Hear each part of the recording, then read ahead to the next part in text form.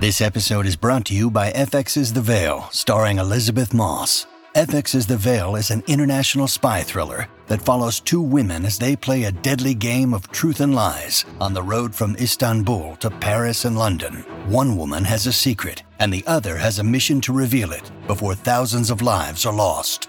FX's The Veil, now streaming, only on Hulu. This episode is brought to you by Shopify. Do you have a point of sale system you can trust, or is it a real POS? You need Shopify for retail. From accepting payments to managing inventory, Shopify POS has everything you need to sell in person. Go to shopify.com/system, all lowercase, to take your retail business to the next level today. That's shopify.com/system. Hey, it's Ryan Reynolds, and I'm here with Keith, co-star of my upcoming film, If, only in theaters May 17th. Do you want to tell people the big news? All right, I'll do it. Sign up now and you'll get unlimited for $15 a month and 6 months of Paramount Plus Essential Plan on us. MintMobile.com/switch. Upfront payment of $45 equivalent to $15 per month. Unlimited over 40 gigabytes per month. Face lower speeds. Videos at 480p. Active Mint customers by 531.24 get 6 months of Paramount Plus Essential Plan. Auto renews after 6 months. Offer ends May 31st, 2024. Separate Paramount Plus registration required. Terms and conditions apply if rated PG.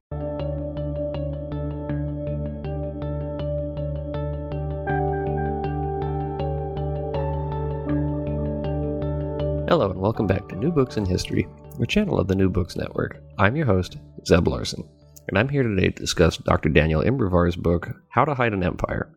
While many Americans continue to believe and to argue that the United States is not an empire, Dr. Immerwahr's book argues that not only is the United States an imperial power, but the country has consistently hidden its imperial nature by obfuscating its relationship with various overseas territories. By tracing the history of westward expansion, the annexation of Caribbean islands, and the relationship of the U.S. with its overseas territories, this book shows how the United States has managed to hide whole sections of the country from everyday view. Dr. Immerwahr, thank you. Welcome to the program. Tell us a little bit about yourself. Sure. I teach at Northwestern University, and I teach U.S. foreign relations, and I also teach global history. And this book, How to Hide an Empire, that we're talking about, is in some ways a combination of those. It's both the United States dealing with the foreign and the United States in the world as well. Where did you do your early graduate work? I did a PhD at UC Berkeley, studying intellectual history under David Hollinger. Okay. What was your dissertation on? My dissertation was on U.S. foreign aid and anti-poverty strategies, some of which were domestic, and how they related to each other. It became a book called Thinking Small that came out in 2015. Okay. And this current project, this book, How to Hide an Empire, which is a really, really enjoyable read, where did this come from? It's interesting. It came from partly from the dissertation research. One of the chapters that I'd written for Thinking Small was set in the Philippines and was about the Philippines, and it was about the post-colonial Philippines. But prepping for it, of course, reading the history of the Philippines, I went to Manila to do archival research, and there was something really striking about that experience, about being in Manila. I'd known, of course, that Philippines had been a U.S. colony, and that there'd been a long history of imperialism there, and that there were still ongoing connections between the Philippines and the United States. But there was something about actually being in a place that suddenly I was not just reading the lyrics, but hearing the music. And, so the place where I was, all these streets were named in Metro Manila. All these streets were named after, U.S. President Van Buren, Eisenhower, and then they were named after U.S. states and cities, and they were named after U.S. colleges. And then I would get on a bus or this sort of transit system, which is called a jeepney. And it's originally based on repurposed U.S. Army Jeeps, which are decorated in these really exciting ways.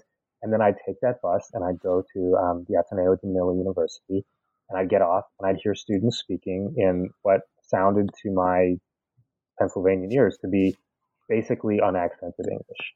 And, you have that experience and you just think, oh, right, of course. I knew this all, but somehow I'm now much more interested in it. Somehow it all clicked for me. And then I got back, and I wrote up my dissertation dutifully. And right after I finished it, I thought to myself, I would like to write something small, about how to include the Philippines in U.S. history. So how to write U.S. history, how to do the U.S. history survey in a way that included the Philippines, not just in the lecture on 1898, but in, in every moment, when you're talking about the Depression, when you're talking about the Progressive Era, when you're talking about World War II. And I thought that I would just write a cute little teaching article. And so I just, started pulling all books off the shelf and tried to figure out a way to integrate what I knew about the Philippines into the U.S. History Survey and the mainstream U.S. history. And the more I did it, the more I just got absolutely fascinated by this.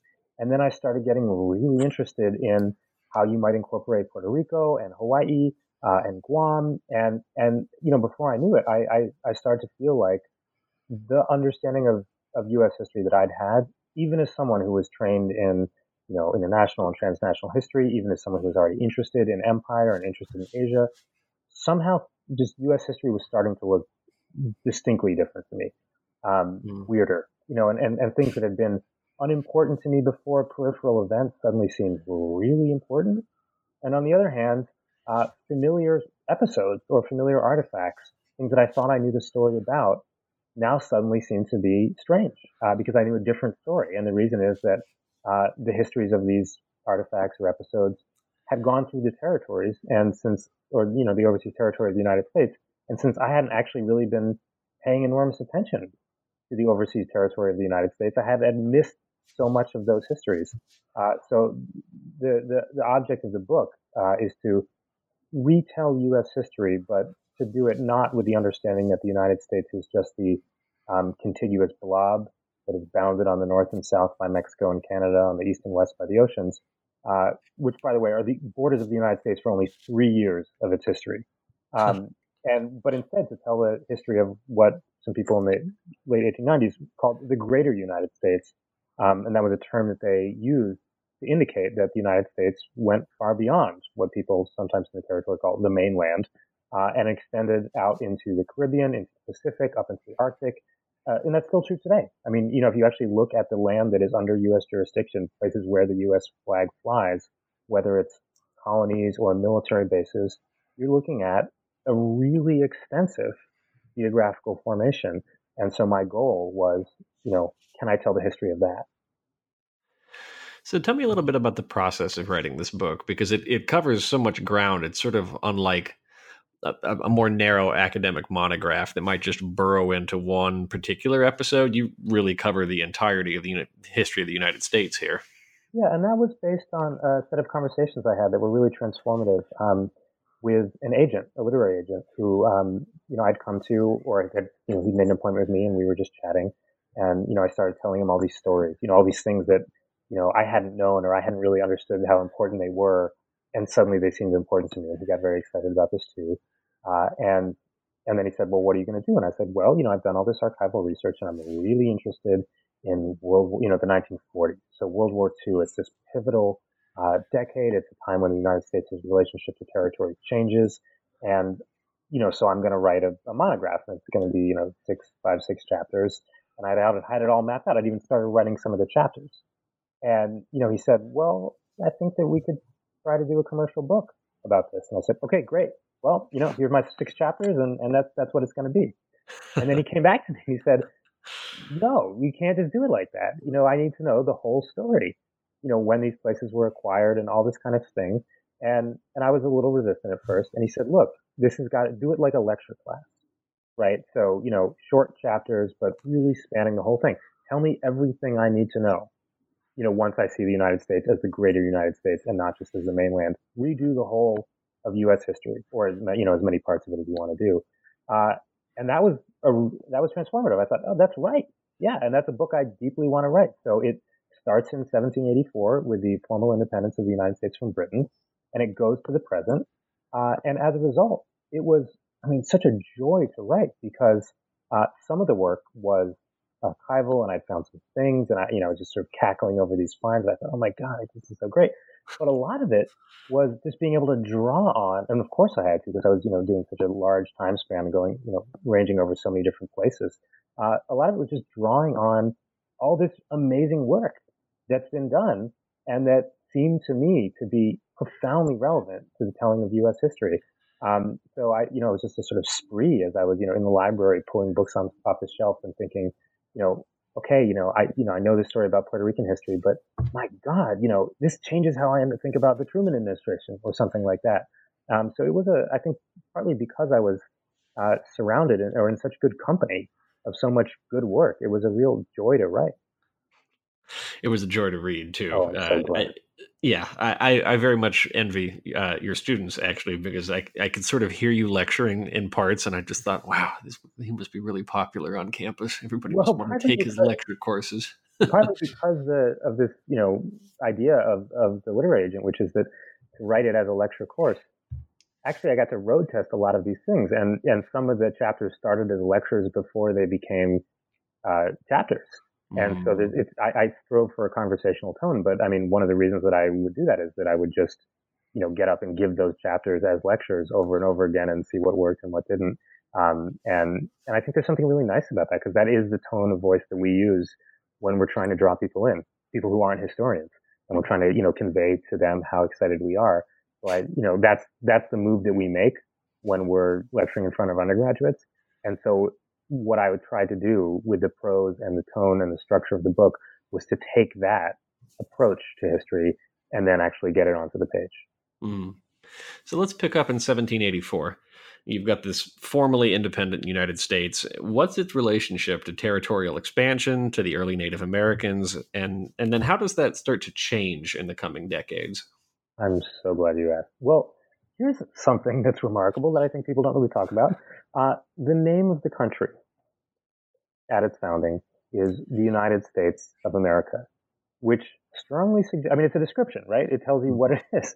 And the description says that this is a union, which suggests a sort of, voluntarily entered into compact of states in the Americas. And that name, it turns out, is wrong from day one.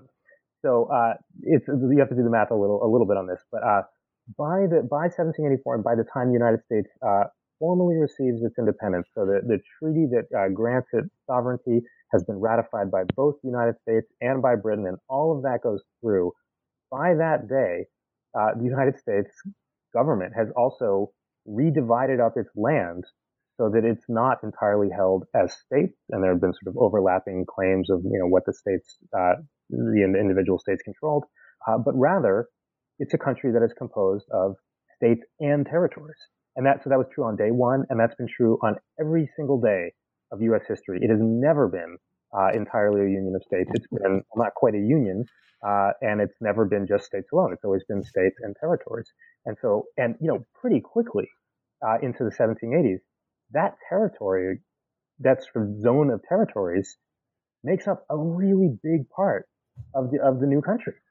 Because once all the states sort of regularize their claims and, Georgia stops pretending that it owns all of the land all the way out to the western edge of the country, which is Mississippi, in Georgia's case, it turns out that non-state territory is 45% of the new United States. That's a lot of land. Mm-hmm. And it's kind of unclear what's going to happen with that space. One of the reasons it's unclear is the Constitution has extraordinarily little to say about the territories. It goes on at great length about, procedures for elections and division of power and the branches of government. But then, for what would soon become 45% of the country's area, it just says that the power to, regulate the territories lies with Congress. And there's very little sense of what's going to happen there. But the reason that there is that state territorial division is racial. It has to do with who lives in the United States and who is considered to be a real part of the country and who's eligible for U.S. citizenship. The land that is territorial, so held as territories, is land that is often under Native American title still, and it is land that the federal government is very eager to at first prevent white settlers from going into, for fear that those white settlers will trigger wars with Native Americans, wars, and then will sort of drag the government in with them. The government is also afraid that the white settlers will squat on land that's owned by Eastern speculators, including George Washington, and then devalue the land claims that are owned by Eastern men of affairs.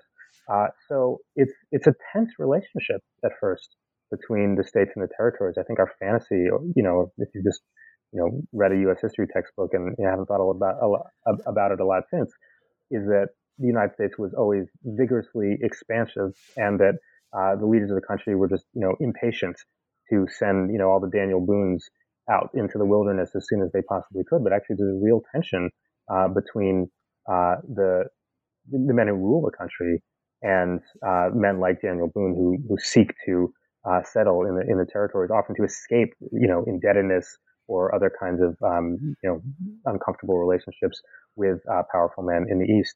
And that changes over time. You asked how it changes, and there's one really interesting change, which is this. At the very beginning of the nation's founding, it seems like the territories are going to be ruled as sort of semi-colonies. If you actually look at the Northwest Ordinance, which governed how part of the territories were to be run, but then also became the pattern for governing some other territories, it's fairly authoritarian in the early stages, right? The territories have to pass through a set of stages. There are population triggers, but none of them are automatic. And until it is ready for statehood as judged by the existing states, it is ruled in a fairly despotic way. And men like Thomas Jefferson said that out loud. They understood that what they were envisioning for the territories was something not quite different from what they'd just been complaining about Britain had been doing to the North American territories. What changes is this. The population growth of white settlers is so extraordinary, historically unprecedented. There hadn't been a country that had grown its population so quickly. Part of it is immigration, but really a lot of it is just a fire hose of fecundity, just shooting settlers up and down the North American continent. And that population pressure is so great that the ability of East Coast leaders, to control Western settlement and to have it happen as a sort of stately pace under elite control, that breaks down by the 1820s and 1830s in the Jacksonian period. And you start to see a country that is no longer really reticent about quick westward settlement and is actually really eager to see settlers displace Native Americans quickly and to fill up the borders of the country. Now that's filling up the borders of the country, but there's another trigger for expansion, and it's quite literally bird shit. Oh God! And bird shit is so tremendously significant. Tell us why it is and what the effect is. I thought you'd never ask. So I said that the borders of the country, as they're popularly imagined, the sort of contiguous borders of the country, those are only really the borders of the United States for 3 years in its history. So they become the borders after a period of westward territorial expansion. They become the borders in 1854 with the Gadsden Purchase, which completes a set of acquisitions that the United States had made directly or indirectly from Mexico. 3 years later, the United States starts expanding overseas. And it expands overseas in order to take a series of dozens of, and eventually nearly 100, of guano islands. And, this is just one of these things that sounds comical, and it is. But it's also deadly serious because, okay, why does the United States need, what is a guano island and why does the United States need guano islands? Well, it turns out that East Coast farms are suffering from soil exhaustion. And the reason is that if you're doing a sort of traditional, old McDonald's style of agriculture where there's the cows and the chickens and everyone's moving around and you're rotating your crops and you're mainly consuming your crops on the farm or locally, there's a whole set of traditional agricultural strategies in play that will return nutrients, particularly nitrogen or nitrates, to the soil. So that's why you rotate crops. That's why having animals sort of eat things and then poop in the field, that sort of returns nitrogen to the soil as well. Having humans poop in the field, that does it as well. And so there's a whole sort of system for managing nitrogen flows and making sure that nitrates get back into the soil and other important nutrients too. The more you do industrial agriculture, the more you grow one crop over and over and over again, and then you export that crop. So basically, from a nutrient perspective, sucking the nutrients out of the soil, putting them in the crop, and then putting that crop on ships or on boats, or just getting it on railroads and getting it away from the original land where it grew, you'll start to see the soil become exhausted. It will have fewer nutrients, and it will not grow crops as well. In the East Coast, in the mid-19th century, we're talking about land that could once support, 20 bushels of wheat on an acre, suddenly supporting, 18, 16, 15, down to 10 bushels of wheat. I mean, so that's absolutely terrifying from the perspective of 19th century agriculture. And so farmers scramble to find all kinds of things that they can do to restore the fertility of the soil. They look for all kinds of what they call soil amendments, things that can be added to the soil. And they're very creative about this. So, bone dust and manure, well, manure is a classic one, urine and, whatever's being used in the tannery, any, excess from there, they can put on the crops. They're just trying to put all organic material that they can find on the fields. But the one thing that works really well, like better than anything else by far, is guano. So what is guano? Guano is dried animal feces, dried bird or bat feces that's used as fertilizer. And the reason it works so well is that, and it's particularly bird guano that U.S. farmers are interested in, is that you have to imagine birds on a dry island in the Pacific or the Caribbean, and they're, eating anchovies or something like that, and they're landing on the island and they're pooping on the island, and because the island doesn't have a lot of rain, it just stays there. And now imagine that happening for decades and centuries, and the very rock of the island is just piling up with bird feces and drying and hardening in the sun. This is an extremely rich fertilizer, and it's the kind of thing that just a little bit on the fields does a lot. So there's all these great stories in the press, these tall tales about, the farmer who, was punishing his 10-year-old boy and locked him in the barn where there was a pile of guano. And then he unlocks the barn the next morning, and it's like a full-grown man with a beard. So, it's like this is the power of guano. So guano becomes a matter of urgent economic business in the United States, and a lot of people start, caring a lot about guano. It comes up in numerous presidential addresses, addresses to Congress. What are we going to do about the guano question? That comes up in Congress surprisingly frequently. And the problem is that it's actually kind of hard to get the stuff, right? Because to get it, you have to have an island that is where birds land, but where there is not a lot of rain. And there's not a lot of places where that happens. There's the Chincha Islands in Peru, which have a source of extraordinarily rich guano, but they're under the control of a British-Peruvian monopoly, which is basically, able to jack the price up, which is sort of the OPEC crisis for, 19th century agriculture, and almost leads to war between the United States and Peru. But what the United States does instead is it creates this law, this kind of incredible law. It passes this law in 1856, such that anyone who comes across an uninhabited guano-containing island can personally annex it to the United States, and the president has to approve. But you can start annexation proceedings right there, annex it to the United States, and that island will become part of the United States, which is incredible, because every other territorial expansion of the United States had been just agonized over in Congress. Should we take Louisiana? What do we do with the people there? And this is just have a good time, folks. If you find an island, just call dibs on it, and the United States Navy will back you up, which the United States Navy ultimately does. And so by the end of the 19th century, or 1902 or so, the United States has claims on 94 uninhabited guano islands. And this is the first stage of U.S. overseas expansion. It becomes a legal basis for U.S. overseas expansion. There's some legal cases that sort of work out of the constitutionality of this. And it's the first thing that establishes that the United States is not going to be just a union of states in America, that the United States is going to go beyond the Americas.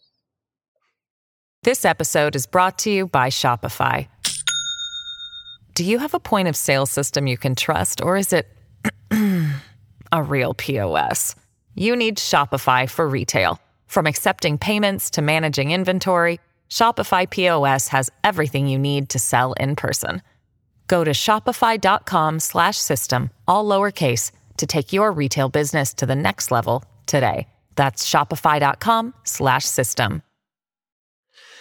So while this is happening, this goes, it seems like in earnest for close to over 60 years.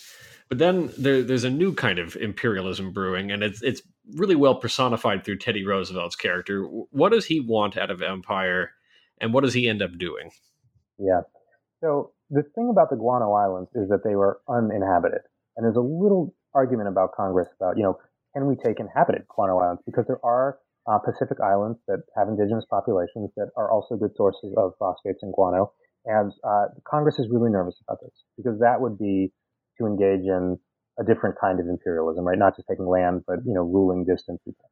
And there's a lot of concern about this throughout the 19th century. And that's why it's hard for the United States to expand whenever it does. It has to have an argument about what do we do with the people on this new, in this new area? Will they become part of the United States? Will they become incorporated into the body politic? And it's interesting. There's a really interesting tension between the imperialist expansionary tendencies of the United States and a racist desire to exclude non-white people or more non-white people from entering the United States. And that tension is what prevents the United States, for example, when it goes to war with Mexico and defeats Mexico, from taking more of Mexico than it could have, because had it taken more of Mexico, it would have taken more Mexicans, who would then be in some ways incorporated into the United States. So that balance between trying to take land for white settlers and their black slaves, but trying not to take too many inhabited lands or densely inhabited lands, that had been the operative deal for the United States throughout most of the 19th century, and that's under the deal under which the Guano Islands were deemed to be acceptable.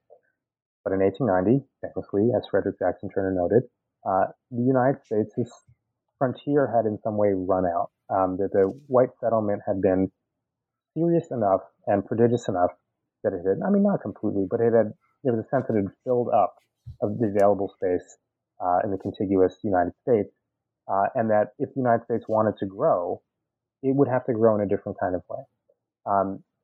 Different people took different lessons from Frederick Jackson Turner's famous article, Significance of the Frontier in American History. But Teddy Roosevelt understood the lesson to be very clear. The frontier is extremely important to the United States, to its identity, to what it is. And if the United States is running out of frontier on the North American mainland, then it should just make more frontier. And so Teddy Roosevelt became, under this understanding, a really buoyantly enthusiastic imperialist, eager for the United States to prove itself by engaging in wars of conquest and to claim more space for itself.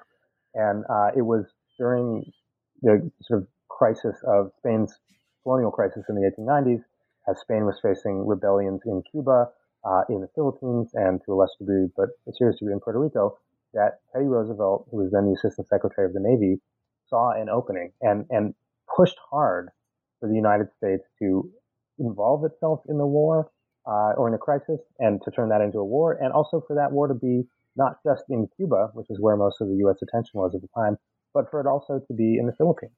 There's this incredible moment in history, and it was one of these moments where you wonder, like, if this day had happened differently, would U.S. history have been fundamentally different? So Teddy Roosevelt is the Assistant Secretary of the Navy. And his boss, this guy John Long, is a sort of a quiet grandfatherly fellow, takes the afternoon off to visit an osteopath.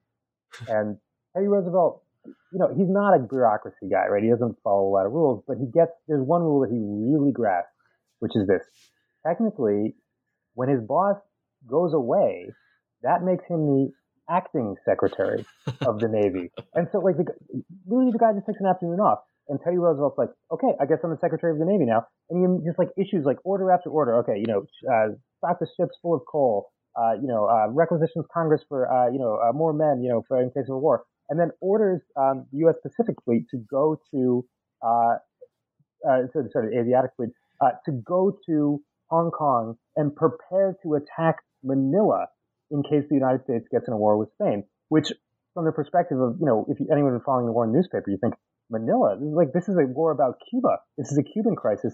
What does the Philippines have to do with it? But from Teddy Roosevelt's perspective, the larger he could make this war, the better. His boss comes back and is sort of aghast to see what Roosevelt's done. He's like, you were supposed to look after the office, and now you've laid the groundwork for a transoceanic war. But partly because of the McKinley administration's timidity about confronting public opinion, which was fairly bellicose at the time, he didn't reverse the orders, which would have been a sort of presumably a sign of weakness. And so when the United States finally, through a series of fairly contingent events, ends up actually going to war with Spain in Cuba, the first thing that happens, the way that war starts, the war between the United States and Spain, is that the United States attacks the Philippines, attacks Spain at Manila, in Manila Harbor, and sinks the Spanish fleet there. And suddenly the United States has, or it has the possibility to have, a very large populated colony that is far larger than, geographically, but in terms of population, than anything I think, a lot of people would have continents contemplating in the 1870s or the 1880s.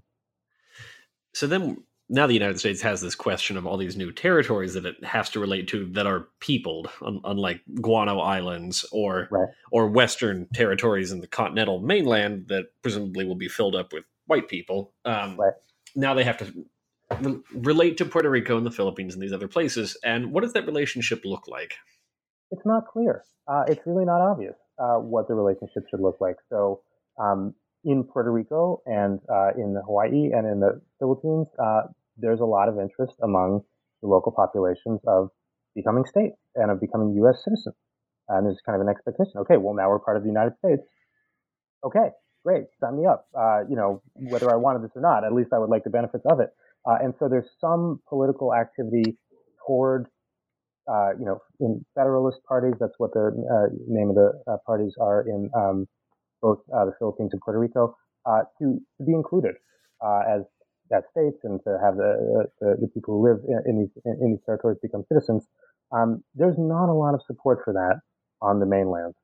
There's a vociferous debate about what is to be done with these military conquests, whether they should be turned into annexations or whether the Philippines should ultimately be freed.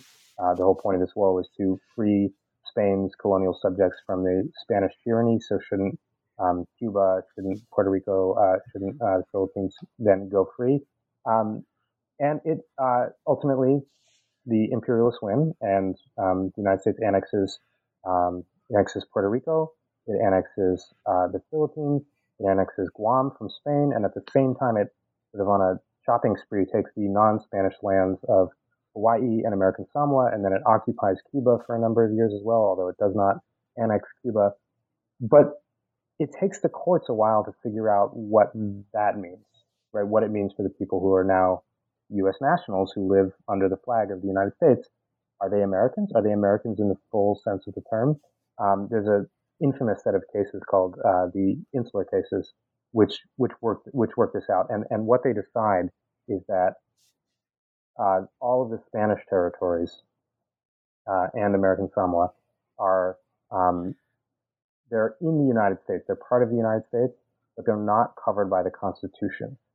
So the Constitution is the law of the land, as one justice puts it, but these places are not the land, or at least are not the land for constitutional purposes.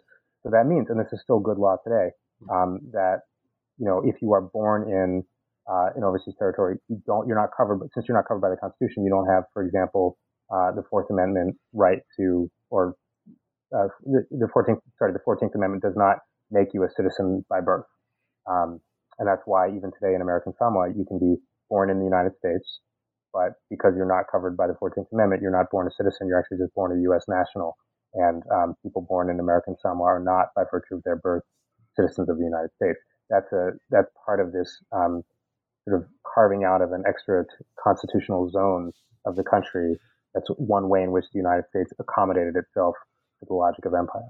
And this goes on for several decades, and then there's a earth-shattering event that sort of affects everybody in this period, and that's World War II. But it has a special effect on these territories and these parts that aren't the mainland. How does the war affect Puerto Rico, the Philippines, Alaska, Hawaii, and so on? Yeah, I'm glad you asked about that. I've noticed that, to the degree that U.S. historians who don't focus on empire, focus on territorial empire, know about the overseas territories, generally most of what they know takes place in 1898 or the immediate aftermath. The acquisition of these places, the bloody war fought in the Philippines to pacify the Philippines and to make real the United States' ambition to annex the Philippines. But there's a lot less sort of in U.S. textbooks and overviews and surveys about this incredible moment, World War II. World War II is a interesting moment of colonial crisis. It puts the colonies in deep peril, and it also, as wars often do, exposes the priorities of the state. So all of the inhabited Pacific colonies of the United States are attacked by Japan.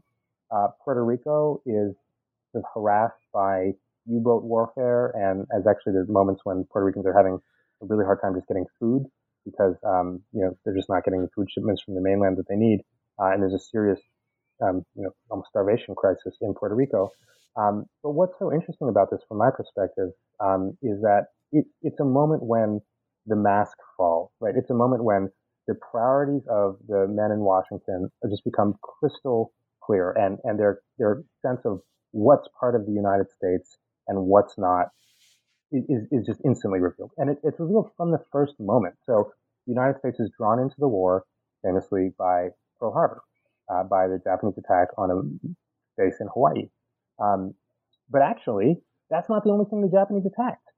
Within hours, within a single day, the day thing is a little complicated, and I'll explain in a second, the Japanese also attack Guam, the Philippines, and Wake Island. So Hawaii is not the only target that the Japanese strike, and the Philippines actually suffers military damage that is equal to, according to the Army's history, and arguably worse than what is suffered on the attack on Pearl Harbor.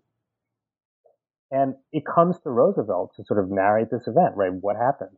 He gives this famous speech, the date that shall live in infamy speech. And when he first is drawing up that speech, he says what happened is the Japanese attacked the Philippines and they attacked Hawaii. And then you can see him like thinking it over. And, is this going to work? Is this going to fly? Is this going to be a call to arms for, a nation that had been to this point reluctant to engage in the war? And then he crosses out prominent references to the Philippines, and he sticks the Philippines on this sort of, in the back of the speech, on this just terse list of targets that includes British targets and includes Thailand, and there's no sense of which ones of these targets are U.S. territory or not. And he doubles down on Hawaii. And then he makes another edit and he inserts the word American in front of the Hawaiian island, Oahu, that has been struck. Just to underscore, you can see what he's doing, right? He's worried that people in the country won't actually think of the Philippines as U.S. territory, and won't think that an attack there merits the response of the U.S. Armed Forces. And he's also worried they might not even think that about Hawaii. So he, kind of has to really tell his audience, no, this is the American island of Oahu that has been struck. It's a place where American lives were lost. And he can't quite make that, or he doesn't make that claim about the Philippines. And maps and atlases, maps from the time often don't include these places on maps of the United States. World atlases often still list Hawaii and the Philippines and Puerto Rico and Alaska even as foreign. So he's not wrong to sense that there's some nervousness in the country about whether these parts of the United States really are fully in the United States. And that logic of differentiating between what's in the United States and what's really in the United States is a logic that has just lived throughout the war. So in preparation for the war, understanding that Japan would probably attack, the United States did very little to fortify its Western colonies. And we have opinion polls from around the time, and people are asked, should the U.S. defend Hawaii or should the U.S. defend Guam? And, even in the case of Hawaii, the answer is barely yes. It's a fair majority of people coming out for that. In the cases of the further west territories like the Philippines and Guam and American Samoa, there's just not a lot of mainland interest in committing the U.S. forces to defending these parts of the United States, despite the fact that the people who live on them are U.S. nationals and in some cases U.S. citizens.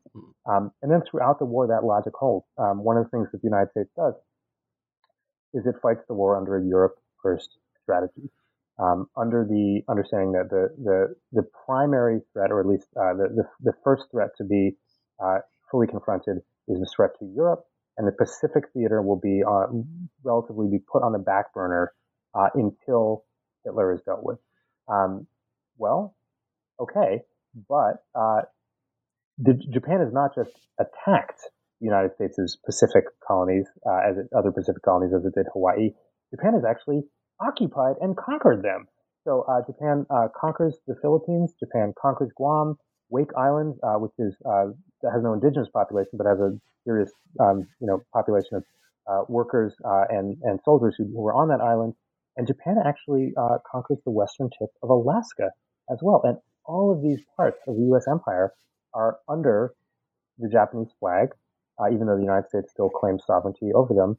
And the cost of this Europe first strategy is basically abandoning the Pacific territories and allowing them to be conquered by Japan. And that conquest, we now know, is absolutely brutal. So, summary executions in the street for minor traffic violations, and those executions could include beheading, sexual assaults on, mass scale, confiscation of property, starvation, disease. I mean, it was really an absolutely lethal time in the Pacific Empire.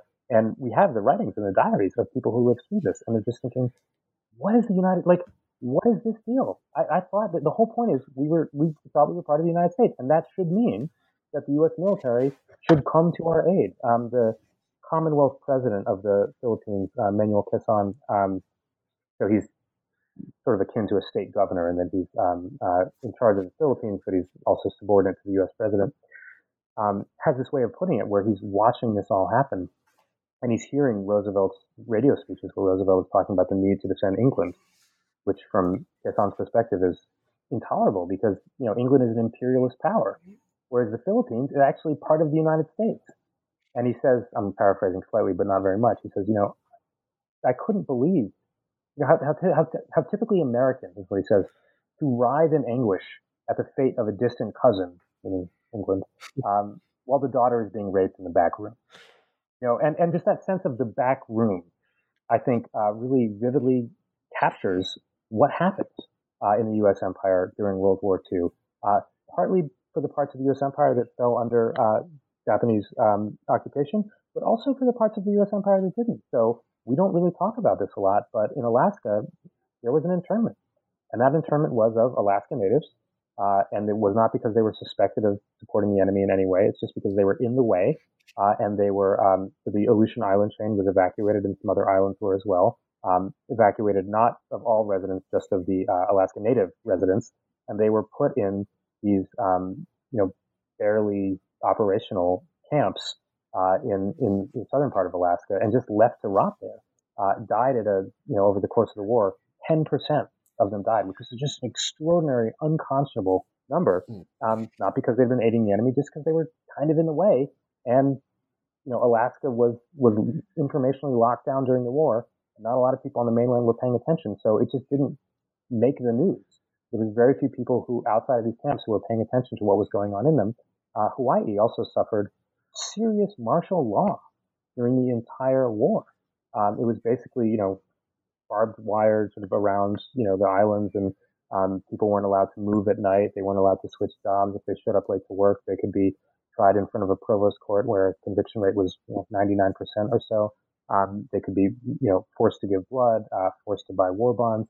All of this, the way in which the U.S. empire is treated is distinctly different in terms of civil liberties, in terms of, the value of people's lives than the mainland.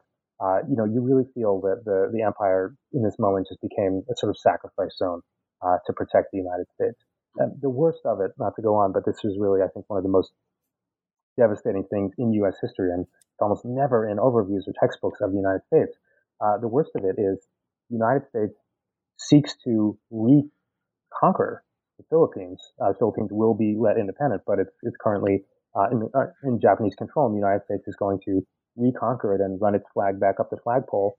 But in doing so, the military makes the decision to value the lives of the officers and men significantly above the lives of U.S. nationals, i.e. the Filipinos who inhabit the Philippines. So it adopts a sort of protective strategy of just, rather than engaging the Japanese in small arms fire, just shelling and bombing buildings and large parts of, we know the most about Manila, where block by bloody block is turned into a pulp, and the Japanese are killed, but a lot of Filipinos are killed. In a month in the fighting in Manila, Japanese are butchering Filipinos in the street, but the U.S. is just sort of shelling building after building. 100,000 Filipinos die. I mean, that's the sixth largest city in the United States at the time. And it's literally decimated. 1 in 10, Manilans, as far as we can tell, die in a month. And many of them died from friendly fire, partly because that sense of, whose lives matter and who doesn't, who's in the back room and who's not.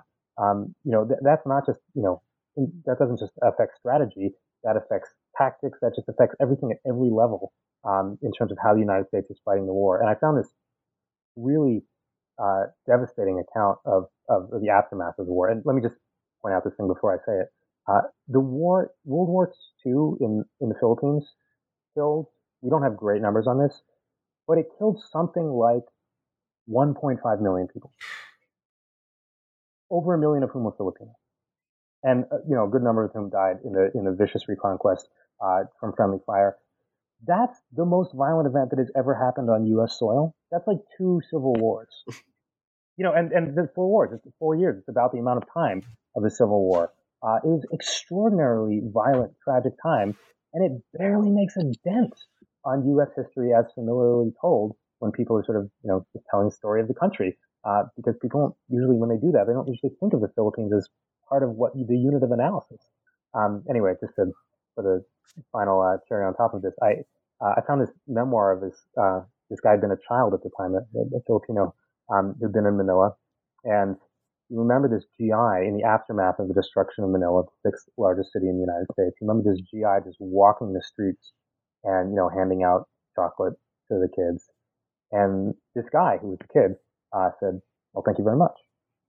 And the GI looked at him and was sort of perplexed. And we have other accounts that report similar things. And the GI said, how do you know English? How do you speak English beautifully? How do you speak English? And then the kid explains, well, when you guys colonized us, you brought over these teachers, and I learned English in the schools, and that's how I speak English. And the GI is even more perplexed. He's like, wait, we colonized you? Like, he does it, like, at the end of, like, this whole thing. He's just seen some of the worst fighting of World War II. He's been shipped over, across the Pacific. He's been given maps. He's been, told whom to shoot. And at no point did it dawn on him that the people that he was essentially liberating are U.S. nationals. He thought he was invading a foreign country. I mean, that is extraordinary. That is absolutely a sort of perfect epitaph for the war, right? For what the war is from the point of view of the man. That's fascinating. Now, there's a term you start to employ at the end of the war in 1945, this term pointillist empire. And there's a dramatic change that goes on in empires all across the globe in this period, but especially in U.S. empire. What does that mean? Yeah, so after 1945, there is a general global process of decolonization whereby the imperial powers give up some territories, change their constitutional relationship to others. But what you see is colonial empire, so the holding of populated territories as a major form of power projection wanes and wanes considerably. And a lot of that has to do, let's just be honest, with the revolt of the colonized worldwide. World War II especially just destabilized empires, put arms in the hands of former colonized subjects. And it just became extremely hard from the perspective of the would-be imperialists to hold and maintain colonies. And so you see, the dismantling of the British Empire, the contraction of the French Empire. And that happens in the United States too. It happens in a slightly different way. The Philippines, the largest colony by an order of magnitude, is given independence in 1946. The Hawaii and Alaska, interestingly, become states, which is a sort of ambiguous process and, frustrating to a lot of Hawaiians and, the indigenous people of Hawaii, who, still very vocal about their desire for independence, and understandably so. But it does extend more rights to Hawaii and Alaska, and they become remarkably sort of discontiguous states of the United States, something that wasn't clear that was going to happen in the 1910s or 1920s. Puerto Rico gets a different constitutional relationship to the United States. It ostensibly becomes a commonwealth, which gets it off the United Nations list of non-self-governing territories.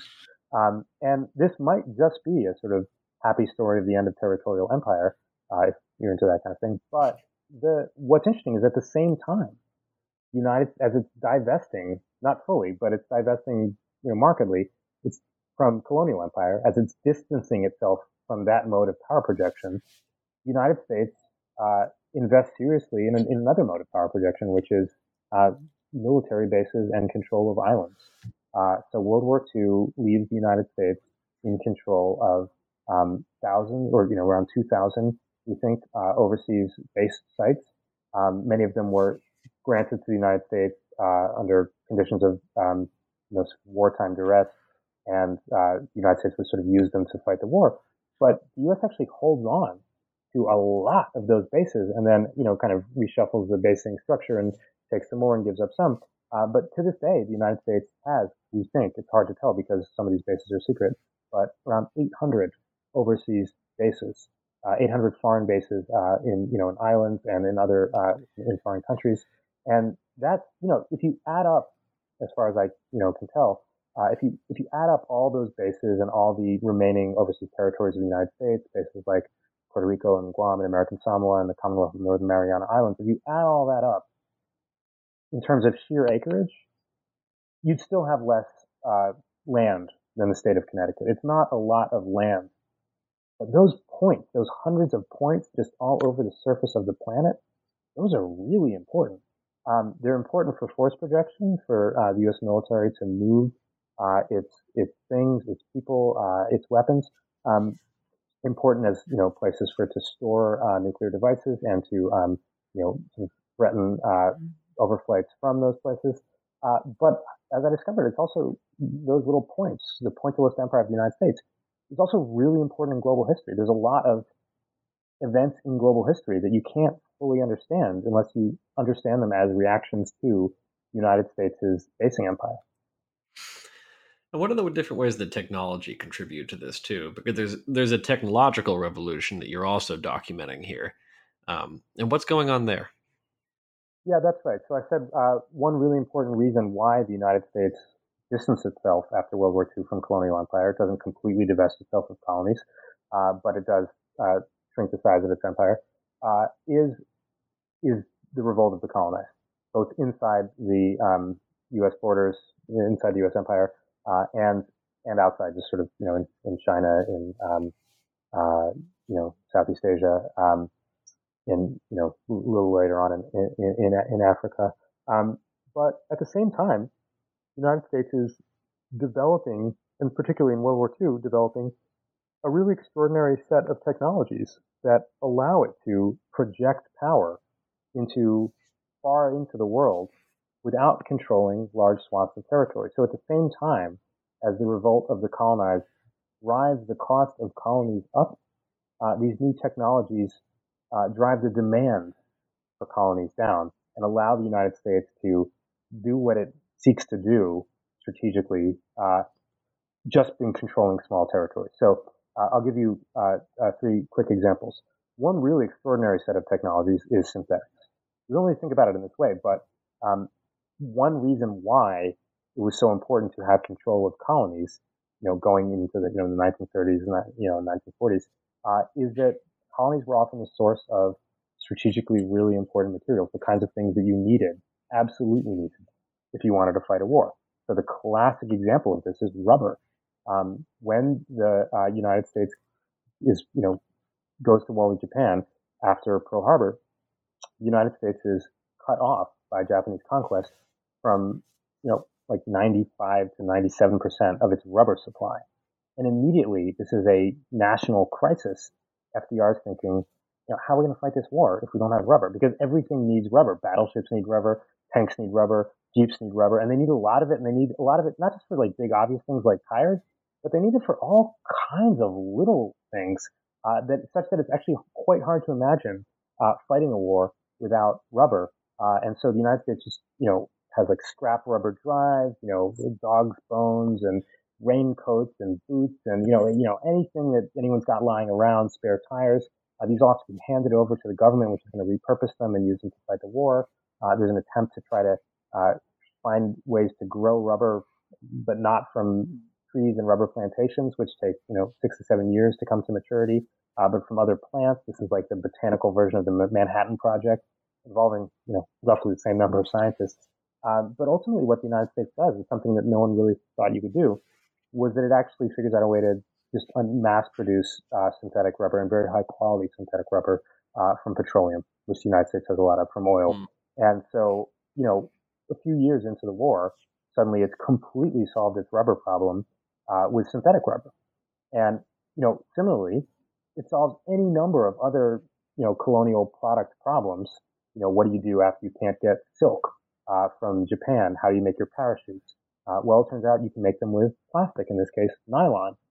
And the United States Army and the armed forces just, basically go through the entire inventory and replace thing after thing that you could only, quinine, like hemp, all these products with synthetic substitutes. And so basically what the United States does is sort of affects a chemistry for colonies swap, whereby strategically it is no longer that dependent on foreign and tropical lands because it just has the chemical capacity to generate a lot of that stuff synthetically. So that really drives down the demand for colonies. At the same time, the United States figures out ways to move information, things, and people without controlling the entire route along which it's moving them. One reason why empire was so strategically important going into World War II is that it guaranteed, if you had a lot of foreign territories or overseas territories, they could be safe spots where you could, move things through. And that matters a lot in the age of steam and in the age of trains, where you sort of want to control the routes, or in the age of telegraph cables, where you have to have a contiguous route if you want to deliver information from point A to point B. What the United States gets really good at is discontiguous technologies, non-surface hugging technologies. So in communication, it's radio rather than telegraphy. So you don't have to control the entire line and all the territory in between these 2 points. You just broadcast from one point, pick up the broadcast and send it along from another, and it'll finally reach its destination. You can do that with just a few beacons and a few transceivers. Similarly, the United States gets really predominant in aviation, replacing trains, replacing roads, for strategic purposes, replacing ships. It still uses these things, but ultimately it can get over enemy territory. It doesn't need to control all the territory in between to get to point A and point B if pressed. And the United States gets really good during World War II and after of just moving its things, moving its people, just by controlling a set of points. And that becomes the sort of thing that allows the United States to strategically still need a lot of little bits of territory, but not actually need, after World War II, large swaths of it in order to successfully stage its forces all over the world. So is it true then, there's a sort of article of faith that gets trotted out every now and then that I think is sort of trite, that economics, free trade sort of make imperialism unnecessary and untenable after World War II. Does that hold true here, or is it more complicated than that? Yeah, so I think you can see this most clearly in the question of synthetics. So I think it's a little, you miss a little if you just look at these questions economically, because my sense is that by the mid-20th century, a lot of the questions about to colonize or not to colonize, or to control territory by annexation, or just to deal with it in some other way, some informal way, those questions sometimes are economic, but very often they're strategic. So, often when push comes to shove, the United States, these questions, we turn around, what if we really need this thing or this place? Can we get it? And what the United States gets really good at with synthetics is basically ultimately not needing, rubber, for example.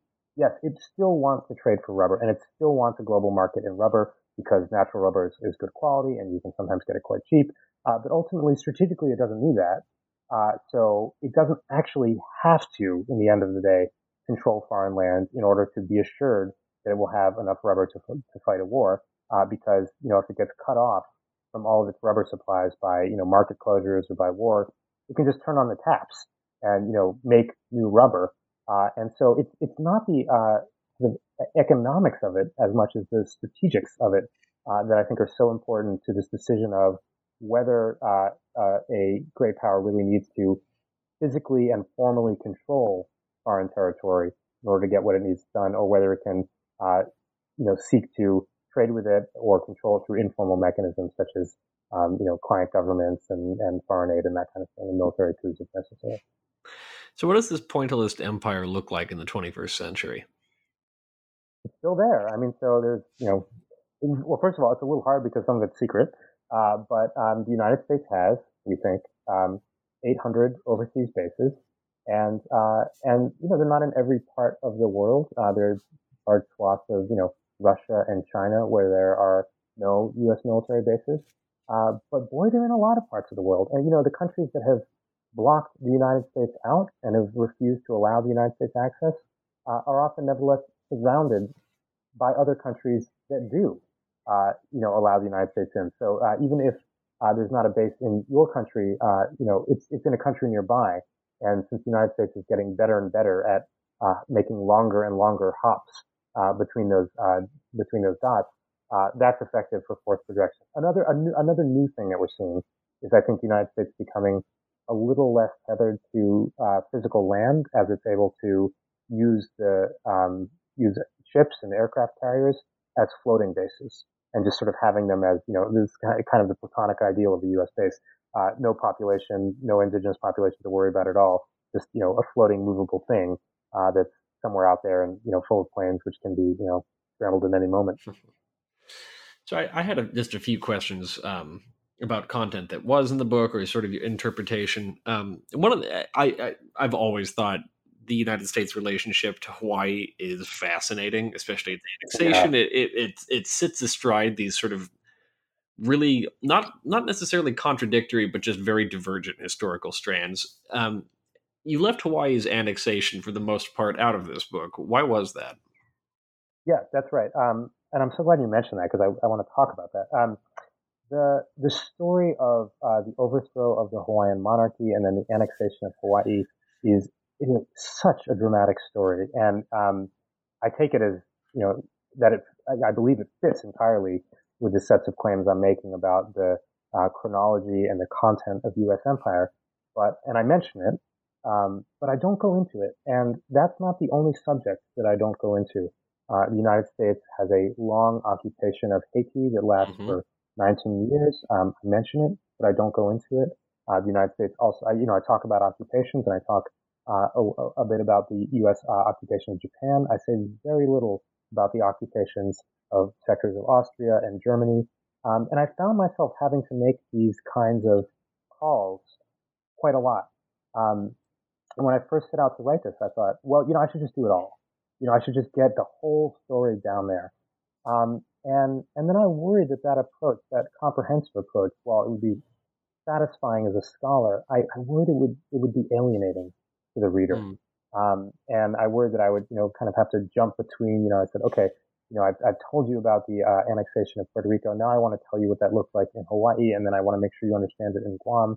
And, let's not omit, when we're talking about World War I, that we really have to get into the story of the annexation of the U.S. Virgin Islands. I just worried that would be feel too encyclopedic. So I decided that what I would instead do was try to invite the reader into what I feel to be an absolutely fascinating world of the United States, but understood, in full, rather than just as the mainland, through a series of kind of episodes. And I would focus on some episodes and not on others. And that decision, in a lot of cases, wasn't analytic. It wasn't that I thought, well, Hawaiian annexation doesn't really count, or it doesn't really fit the story I'm telling. That wasn't the concern I had. I just tried to figure out, which of these episodes first can I be most interesting about, which of them seem to capture the kinds of stories I want to tell the best, but also which connect to other episodes that I want to tell, so that the reader will have some sense of continuity. A lot of times the choices I made were, I got very interested in this way in which colonies can function as laboratories for the mainland. So professionals like architects and doctors can go work on them, and can work with a kind of license that they wouldn't have, working on the mainland, which they can use for good and I think often in some cases for ill. And I decided that, there are many examples of this. There are many ways you can do it. You could talk about, Margaret Mead, the anthropologist in American Samoa. But I decided that I would talk about the architect Daniel Burnham and people around him in the Philippines. And I would talk about a doctor named Cornelius Rhodes in Puerto Rico. And part of the reason I made those decisions was that those two stories would connect up to stories that I wanted to tell a little later. So you'd get some continuity of character, and it would feel like this wasn't just, a list of everything that happened in the U.S. empire, but rather, there'd be some dramatic shape to the stories. So that those were the kinds of decisions that I found myself making, and often they're quite painful ones because it's hard to look at the story of the overthrow of the Hawaiian monarchy and just leave that on the table and leave that story untold. And I hope that my fellow scholars will forgive me and realize that I wasn't trying to be comprehensive in the book, but just trying to tell a story that might invite a reader in. Mm. So there's one more question I want to pick your brain about this book, and it's sort of an ending note. You end on this humorous episode that I had actually forgotten about from 2008, in which it's pointed out that because John McCain is born in the Panama Canal Zone, there's this question of whether or not he can lay claim to citizenship, and it's sort of arcane, but nevertheless relevant. And then, juxtaposed against that is, as we all remember, the endless sort of conspiracy debates about whether or not Barack Obama was a citizen. And I'm sort of curious, where is the dividing line between Americanness? What is it about McCain's experience that sort of he can lay claim to citizenship so easily, and yet Obama couldn't? Is the dividing line race, or is it just the public's ability to understand how complicated this is? Where do you come down on this? Yeah. So let's just lay it out, because the 2008 election is such an incredible event from the history of territorial empire. I mean, it's like almost, all the colonial chickens coming home to roost at once. So, okay, what happens? First of all, you've got John McCain, who is born in the Panama Canal Zone, and he's a Zonian. He doesn't live there long. It's not the big part of his identity, but it's part of his legal rap sheet. And what does it mean to be born in the Panama Canal Zone? Okay, in order to be president, you have to be, the Constitution says, a natural born citizen. What's a natural born citizen? The Supreme Court has never clarified what exactly that is. But we've never had a president who wasn't from a state. Every president that we've had has been from a state and not a territory. There have been presidential candidates like Barry Goldwater, who was born in the territory of Arizona before it became a state. But we've never actually had a president that wasn't born in a state. And it seems to be that whatever natural born citizen means, it seems like, and most legal scholars would agree, I'm not just telling what I feel, that you actually have to be a citizen at the moment of your birth. You can't just be a citizen by virtue of your birth. You have to be a citizen when you are born. You are born a citizen. So here's the tricky thing. John McCain was born in the Panama Canal Zone, and he's born to citizen parents. And you might think, okay, he's born to citizen parents. Anyone who's born to citizen parents is a citizen. But actually, there's not a single law that says that. There's a patchwork of laws, and those laws themselves have exceptions. And one of the exceptions in when McCain is born is that there's a law that someone born of citizen parents outside the sovereignty and jurisdiction of the United States is a citizen. Okay, but McCain's not born outside of the jurisdiction of the United States. He's born in the Panama Canal Zone, which is leased to the United States. It's quite clearly under U.S. jurisdiction. Okay, then you think, well, he's born in the United States then, and that makes him a citizen. Because the insular cases say that the Constitution and the 14th Amendment extend only to part of the country and not to the whole country. And John McCain is born in that extra constitutional zone. So Congress realizes this and has a debate, and it's not just a pro forma thing. It's not just a loophole that they're, suddenly, they have to close. It's a debate. Should these people be citizens? And Congress has the debate, and in 1937 passes a law saying, okay, if you're born to citizen parents in the Panama Canal Zone, you are a U.S. citizen. Not only that, but anyone who'd been previously born under these circumstances, basically, uncovered by any law, also gets to be retroactively is made a citizen. So that law passes in 1937, and John McCain is born in 1936.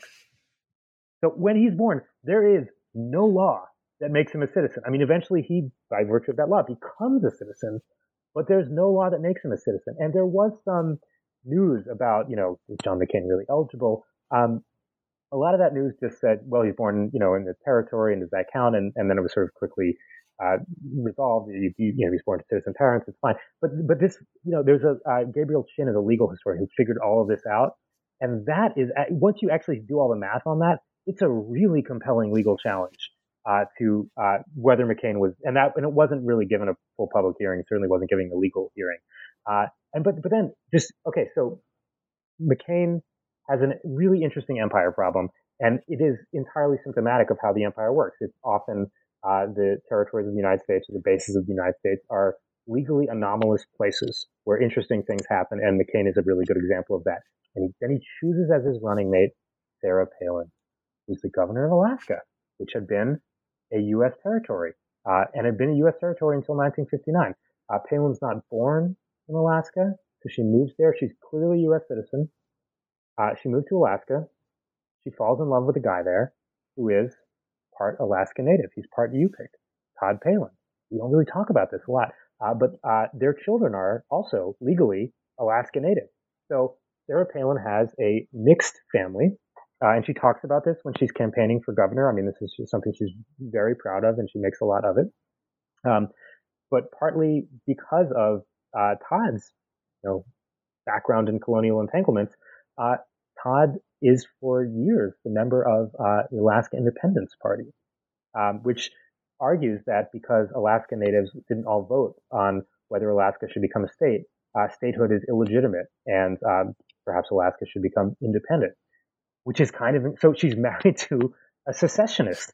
And then it turns out that Sarah Palin has attended, meetings of the Alaska Independence Party and has actually, given a sort of YouTube address, good luck. We think your party is a really important part of politics here in Alaska. So that's very interesting. I mean, that's an incredible sort of colonial backstory that also, exemplifies the sort of legacies of that in the United States. And both of them, amazingly, sail through this, right? McCain's a war hero.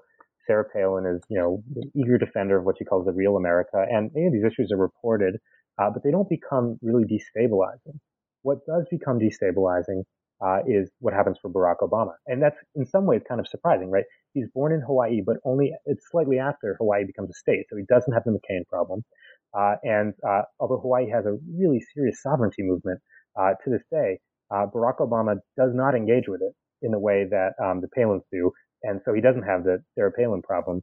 But he is a non-white person who has a really sort of racially mixed and cosmopolitan extended family. And he's from a Pacific island. And that's enough, I think, to make him seem, in the eyes of his political opponents, foreign. And he's accused of being not born in the United States. Now, the accusation is he's born in Kenya. But I think a lot of that accusation has to do with, it's not just that he's black. I mean, we had black political figures before who were not accused of being not born in the United States. I think the fact that he is someone with, unusual from the perspective of the mainland parentage. He's the child of a interracial marriage that would have been illegal in many U.S. states at the time he was born.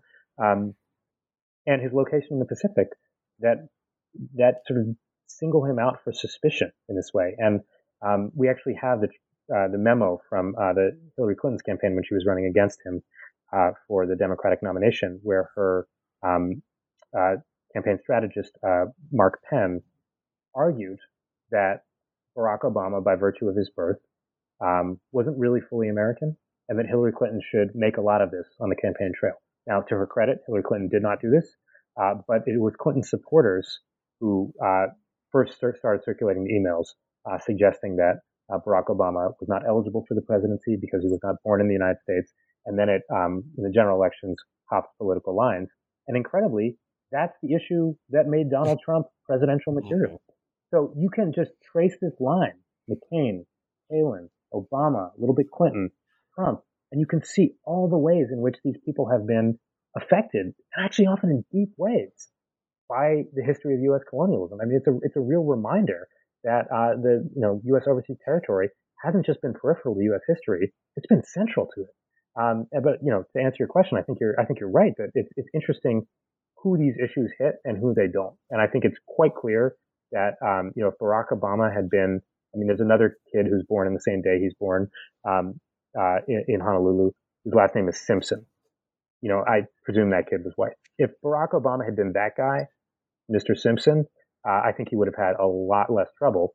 But the fact that Barack, if you look at the other babies who were born that time, there were a lot of babies with, all kinds of names, Chinese names, Japanese names, Hawaiian names, in case of Barack Obama, an African name, who were born in Honolulu that day. And that's a fact about Hawaii, and the kind of, racial and ethnic and national configuration that happens in Hawaii in this U.S. territory, that makes it distinct from other parts of the U.S. mainland. Great answer. I just wanted to ask, and I know it might be bad form because you've just gotten this book out, but I'm curious, is there anything you're thinking of working on next? Yes. One of Fire. I am contemplating writing a history of fires in the 19th century, and particularly urban fires. I live in Chicago, which is a city that burned down in 1871, also burned down in 1874. And that is not unusual of Chicago. I mean, one thing is striking about the United States in the age of settler colonialism is how rapidly its cities went up, how rapidly these cities were populated. They were often made of wood, and they were crowded, and they just burned down all the time. So I'm really interested in writing about that century of U.S. history, the 19th century, where the United States is experiencing enormous growth in terms of its population. I mean, it seems to be a sort of, blessed among nations, as Eric Lauschway puts it. But at the same time is skirting constant ecological chastisement. I mean, the number of people who've lived through serious urban fires, who've lost homes, who've just seen it all burn down, is a really non-trivial number of people. And I'm interested in exploring that contradiction, what it's like to live in a country that is growing explosively, growing faster than any country had ever grown before, at least measured by population, but is also just teetering at the edge of utter catastrophe. Yeah, one's tempted to draw all sorts of connections to our own environmental catastrophes. One is. I'll look forward to seeing this project come to fruition. Thank you so much for taking the time to talk to us today. An absolute pleasure, Ed. Thanks for listening to New Books in History, a podcast channel on the New Books Network.